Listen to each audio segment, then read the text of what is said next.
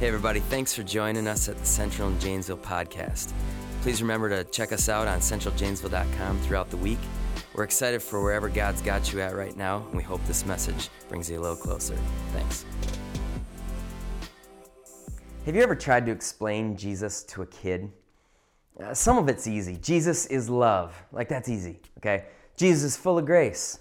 It's a little more complicated to explain. And then you get to Jesus is God, and man, I'm telling you, like, that one's just difficult.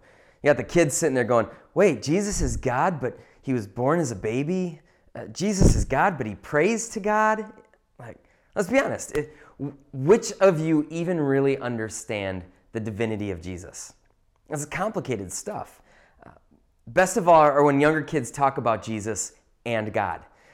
I love my little Sadie. She has just got the sweetest little heart.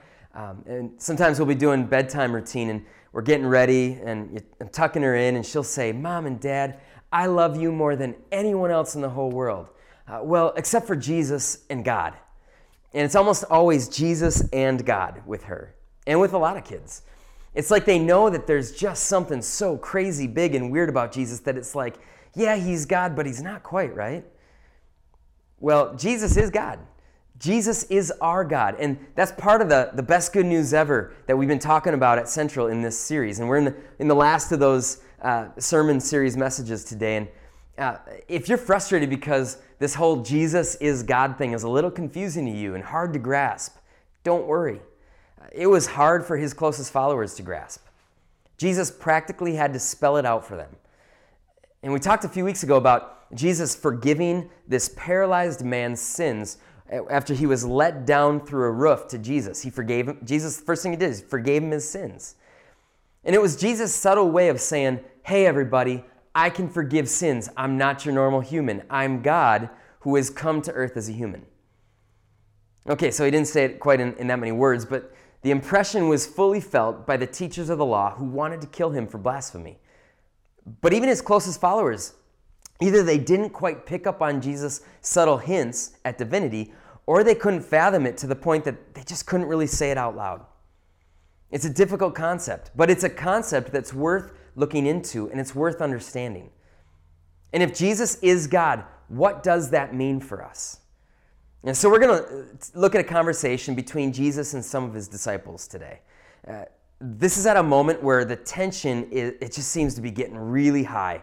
The disciples, they're not dumb people. They know that there's danger lurking. People seem to have it out for Jesus. And if they have it out for Jesus, they probably have it out for them too. And so we're going to pick it up here in John 14. It's John 14, verses 1 through 10. And Jesus says, don't let your hearts be troubled.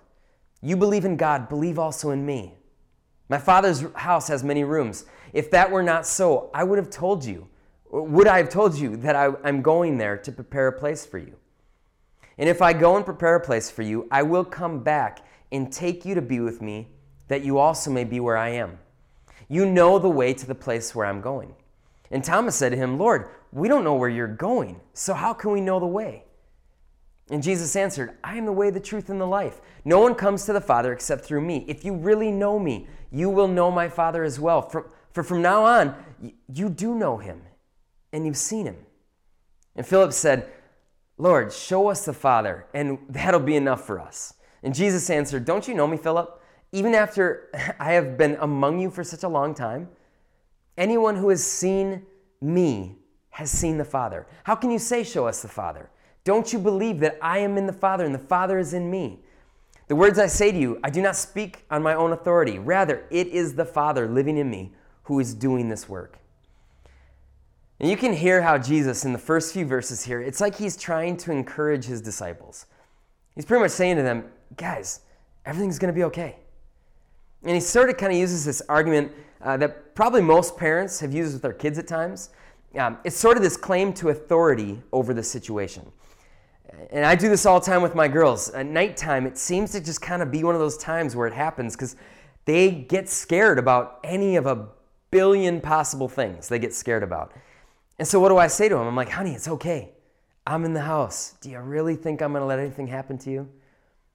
But really, let's be honest. What am I going to do if a freak tornado hits or a nuclear bomb hits Janesville? And our kids they're not dumb either. They get it. And that's why they're still scared at night most of the time when I try to encourage them. They know you and me we're limited people. But Jesus, he's 100% trying to get a point across to his disciples. He is unlimited. Looking at verse 1, he's like, you believe in God, believe also in me. I look at that and I'm like, whoa. I couldn't say that to my kids. He's saying here that whatever you've grown up believing and knowing that God can do, I can do the same. And I only wish that I can make that claim to my kids when they're scared at night. My assurances, though, they just don't go to the length that Jesus can go. And I think my kids know that. And then Jesus starts to talk about preparing a place for them. And he says in verse 4, you know the way to the place where I'm going. And again, this sounds kind of like something that I might do to try to comfort my girls at night. After saying that they're going to be fine because, big bad me, daddy is here and I'm not going to let anything happen. And they haven't gotten to the point where they've started to laugh at that kind of thing yet too much. But then I often follow it with something like, I'm literally going to be right downstairs. You know exactly where I am. There's nothing for you to be scared of. Jesus assumes that the disciples get it when he says this to them. He assumes that they know the way to their destination. The problem is, it seems like maybe they don't even know the destination itself. Listen to what Thomas's reply to Jesus was. Lord, we don't know where you are going, so how can we know the way? Thomas actually says, how can we know the way, Lord? We don't, he doesn't get any of this. When you read this, doesn't it seem like this has to be one of those questions where Thomas, maybe he really does know the answer, but he's just not sure enough to actually say it as it is. How could he not know the way and what Jesus' purpose was yet on earth? How could he not know that Jesus was talking about preparing a place for them in heaven? How can he not know that Jesus is the way to heaven? He's got to know this answer, right? He's been with Jesus for so long now. I remember a time on the bus as an 8th grade student when I kind of did something like this. One of my good friends, who was a girl, rode on the bus with me. We were really good friends. And she said one day that there were 2 people in our class that she liked, like in the romantic sense. And she told me one of the names. It was a buddy of mine, and she didn't tell me the other name. She had me guessing for like 3 days who it was. And about halfway through all the names of boys in my class, I was pretty sure that the second name was probably mine. But I just couldn't get myself to say it because I would have felt really, really stupid if she's like, no, dork, it's not you. You're my buddy. That's so weird. Ew. How can you even say that? And no lie, to me it feels a little bit like Thomas has to know the answer to this question that he's asking Jesus, but he doesn't. And so Jesus has to spell it out for him. He says, I am the way, the truth, and the life. No one comes to the Father except through me. Jesus is making it clear here. Jesus is the way. There's a road that leads to heaven. There's a road that leads to God, and Jesus is that road. Thomas's question is kind of like a question that I think we all pose, but we pose it in different ways. Jesus had already shown him that he was the way to heaven, and still, Thomas, he asks, what is the way? And we pose that very question, I think, every time we ask something like, how should I treat my neighbor? How should I spend my money? How should I go on with joy in the midst of such turmoil? How should I respond to the people around me that are so rude and awful to me? We ask these questions, but the truth is, I think Jesus, he's got to get a little exasperated when we ask. He's already shown us the way. In Jesus, we've been given what is essentially a treasure map for how to live. It's a treasure map for the way in which we're supposed to live. But we act kind of dumb about it sometimes. We act like, nah, Jesus didn't teach me what to do in this exact purpose, in this tight spot of my life. Oh, really? There really aren't too many questions left. You know the way to God. Jesus is that way. But Philip takes it one step further to show just how dense we can be as human beings. Jesus just gets done saying that if you know him, you know the Father. And then Philip pulls out this doozy. He says, Lord, show us the Father, and that'll be enough for us. Like, really? Really, Philip? Jesus got to be like, look at me. I am God. What more do you want? Honestly, Jesus' response, in reality, it's not a whole lot further from that. He says, "Don't you know me, Philip, even after I have been with you, among you such a long time? Anyone who has seen me has seen the Father. How can you say, 'Show me the Father'?" Jesus' exasperation, I think, is because Jesus already had answered Philip's request. In verse 6, Jesus talked about being the way.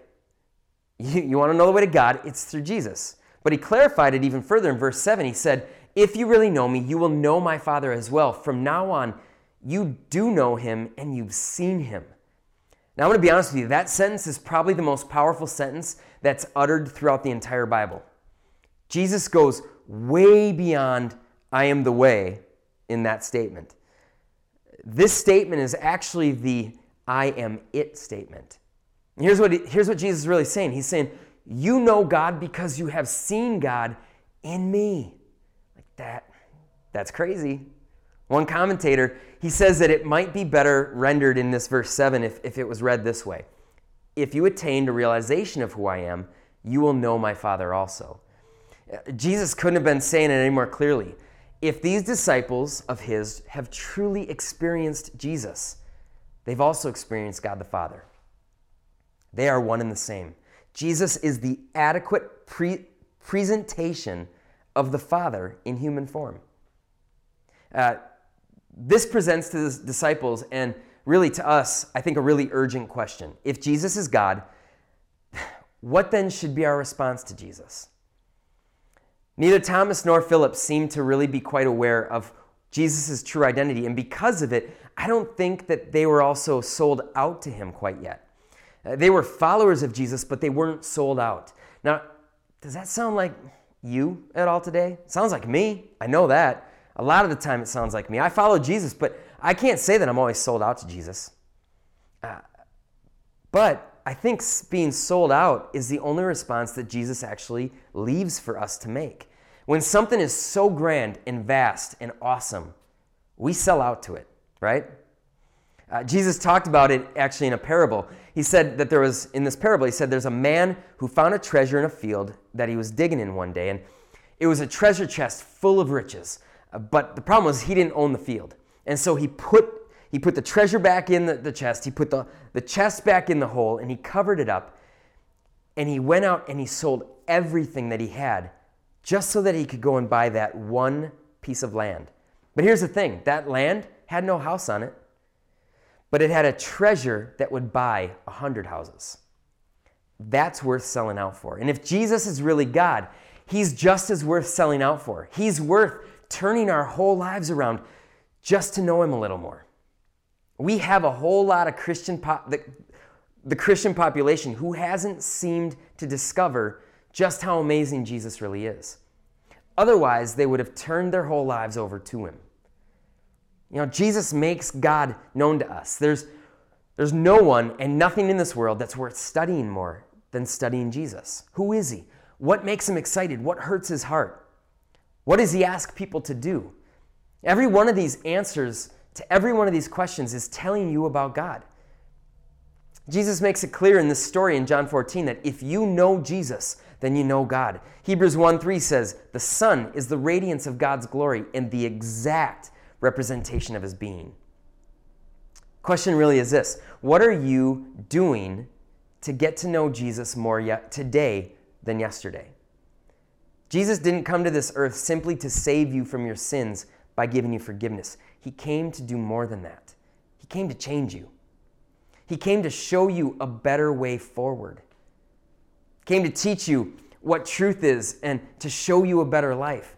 And if we're not careful as Christians, we can become all too comfortable with knowing our sins are forgiven than in actually knowing God on a personal level. The way to knowing God on a personal level is getting to know Jesus on a personal level.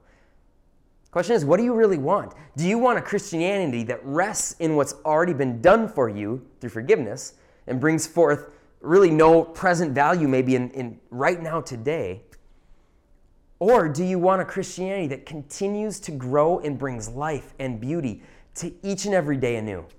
The only way to have that ongoing growth is through a relationship with Jesus that's actually growing. See, I think stagnancy with Jesus is just not, it's not meant to be an option for us. Lately, I've been reading another book by another really great author and preacher, the late Dallas Willard. And something he said the other day really hit me. He said, "Grace is not opposed to effort. It is opposed to earning. Earning is an attitude. Effort is an action." And why do I think that's such a valuable thought for us as we're thinking about Jesus as our God this morning? It's this. We can become so focused that as Christians we receive God's free grace that we can actually adopt an attitude that any effort that I can make to know Jesus more is just kind of unnecessary. Because we get this idea that I'm good, I've got grace. But this couldn't be any further from the truth. I want to see a church that actually has power because it actually does more than rest on the free grace that Jesus offers. I want to see a church that has power because its people live every day in the power of the one that offers that grace. Willard also says this, "The church of God is present where people gather together in the power of the resurrected life of Jesus Christ. It is possible to do church and to have it be simply a human exercise." I don't want church to be just a human exercise. You see, Jesus died to forgive our sins, but he also rose from the dead to bring us power over all sin and death. Are you missing the power of God in your life? My suggestion is that maybe you've stopped your relationship with Jesus just a bit too short. Maybe you've become content with the idea of being forgiven, and that's it. But Jesus wants more to do in your life. God is so much bigger than what you or I sometimes make him out to be. God wants to do things in and through your life that up to now you haven't even been able to imagine or comprehend. So maybe you've been playing the part of Thomas or the part of a Philip. Maybe you've been following Jesus, but your vision of him has been limited. Maybe it's time to take off the blinders or allow those blinders to be taken off by God and begin to know Jesus in a more deep and intimate way. There's no grand secret to what it takes to get to know Jesus more. Is knowing Jesus more on your mind each and every day? When you're in love, that's all you can think about. You just want to know that person that you're in love with a little bit more today. And it can be that way with Jesus too. That moment that you spend getting to know Jesus today, it can actually become that thing that you look forward to, that moment that you live for. And if it's not, it can definitely grow into that. Love takes some effort sometimes. Just like any other relationship, you've got to spend time with Jesus. You've got to study him. Do you know what makes him excited and what saddens his heart? Yeah, I've been studying for 23 years. I've been studying those kinds of things in my wife. I know that she gets excited when she sees kindness in me instead of harshness. You know, I've watched her face when I've been a jerk to somebody, and I don't like doing that to her anymore. And here's the thing, I didn't realize that some of those things I did were jerky before I started to read her. And now I do because I've gotten to know my wife, and she's helped me to see some of those things. Why should I study my wife and what makes her happy and sad and not study Jesus and what he enjoys and what he regrets? But who of us isn't guilty of putting the time-staking task of getting to know Jesus on the back burner? We all put it on the back burner. But it doesn't have to be that way any longer. Today, you can actually choose to make knowing God a priority. You can choose to spend a little more time knowing him better tomorrow than you actually did today. Begin doing one thing to help you know him more. And I'm telling you, the benefits, it's always going to be worth it. I was listening to a guy, Dave Ramsey. A lot of you have maybe done his Financial Peace University stuff. I was listening to him on a podcast this week, and he said something that, it was so good about the idea of discipline. He said, "It's easy to be disciplined if you want what it gives you." I can't tell you how much I love that idea. I'm going to say it again. It's easy to be disciplined if you want what it gives you, okay? We think of spending time with Jesus, our God, as this discipline that's just so hard to carve into our day sometimes. But the real question is, do you want what that time with Jesus will actually give you? If you want the benefits of knowing Jesus more, the discipline to get to know Jesus becomes really easy. Maybe the real question has been for many of us that maybe we haven't really wanted Jesus enough. We should ask God to give us more desire to know him more. And maybe getting to know him more will kind of just come naturally. Maybe that one thing that you can do that will be well worth the time is finding time in your schedule for solitude. Just you and Jesus. Maybe it's a book that beautifully expresses things about Jesus that you never thought about before. Maybe it's a walk where you let Jesus speak into your mind and your heart away from the rest of the world. Maybe it's choosing to finally do that one thing that you've known is right for you to do, but you've been putting it off. You've been procrastinating. Fulfilling your purpose in this world is one way to draw closer to God, to know Him more. He puts us here to do work sometimes. And it's as simple as doing some of that work that He's called us to do that aligns us closer to His heart. Listen, God doesn't love you more because you work to know Jesus more. That's just not how it works. But Jesus also doesn't want Thomas and Philip to go on knowing Him only in part. Jesus wanted those guys to understand that He was the fullness of God in human form. Jesus wanted them to see Him as more than a ticket into heaven. He was the way and the truth and life itself. Jesus is everything to us. Why wouldn't we want to know Him more today than yesterday? Let's pray that God would put a burning passion in each of our hearts to know Him more this week, and then the week after that, and the week after that, and the week after that. Whatever disciplines that you and I begin to live out in order to draw closer to Jesus, they will be well worth it, because they're going to give us what we want, which is a closer relationship with Jesus. Let's fight for that relationship more. Let's fight for that relationship more starting today. Would you pray with me? Lord, I thank You so much that You are a God that is worth loving. You are a God that is worth knowing more. Jesus, being our God, is worth knowing more. And God, sometimes I'm completely guilty of just kind of being content with being a follower of Jesus, knowing that my sins are forgiven, and I'm just going to go out and kind of live my day the way I want to today. God, help me not to do that. Help me not to be content with where I'm at today in my relationship with You. But God, I pray that you would instill a burning passion in my heart to know You more today than I did yesterday, to know You more tomorrow than I do today. Help me to spend time knowing You. God, I believe that this is a discipline that will give us more of what we want, and it becomes a discipline that all of a sudden becomes easy, because the more I know You, the better my life is. God, help us all to want that relationship with You where we know You more today, every day. In Jesus' name we pray. Amen. Thanks again for joining us on the Central and Janesville podcast. Remember to check us out at centraljanesville.com. Have a great week.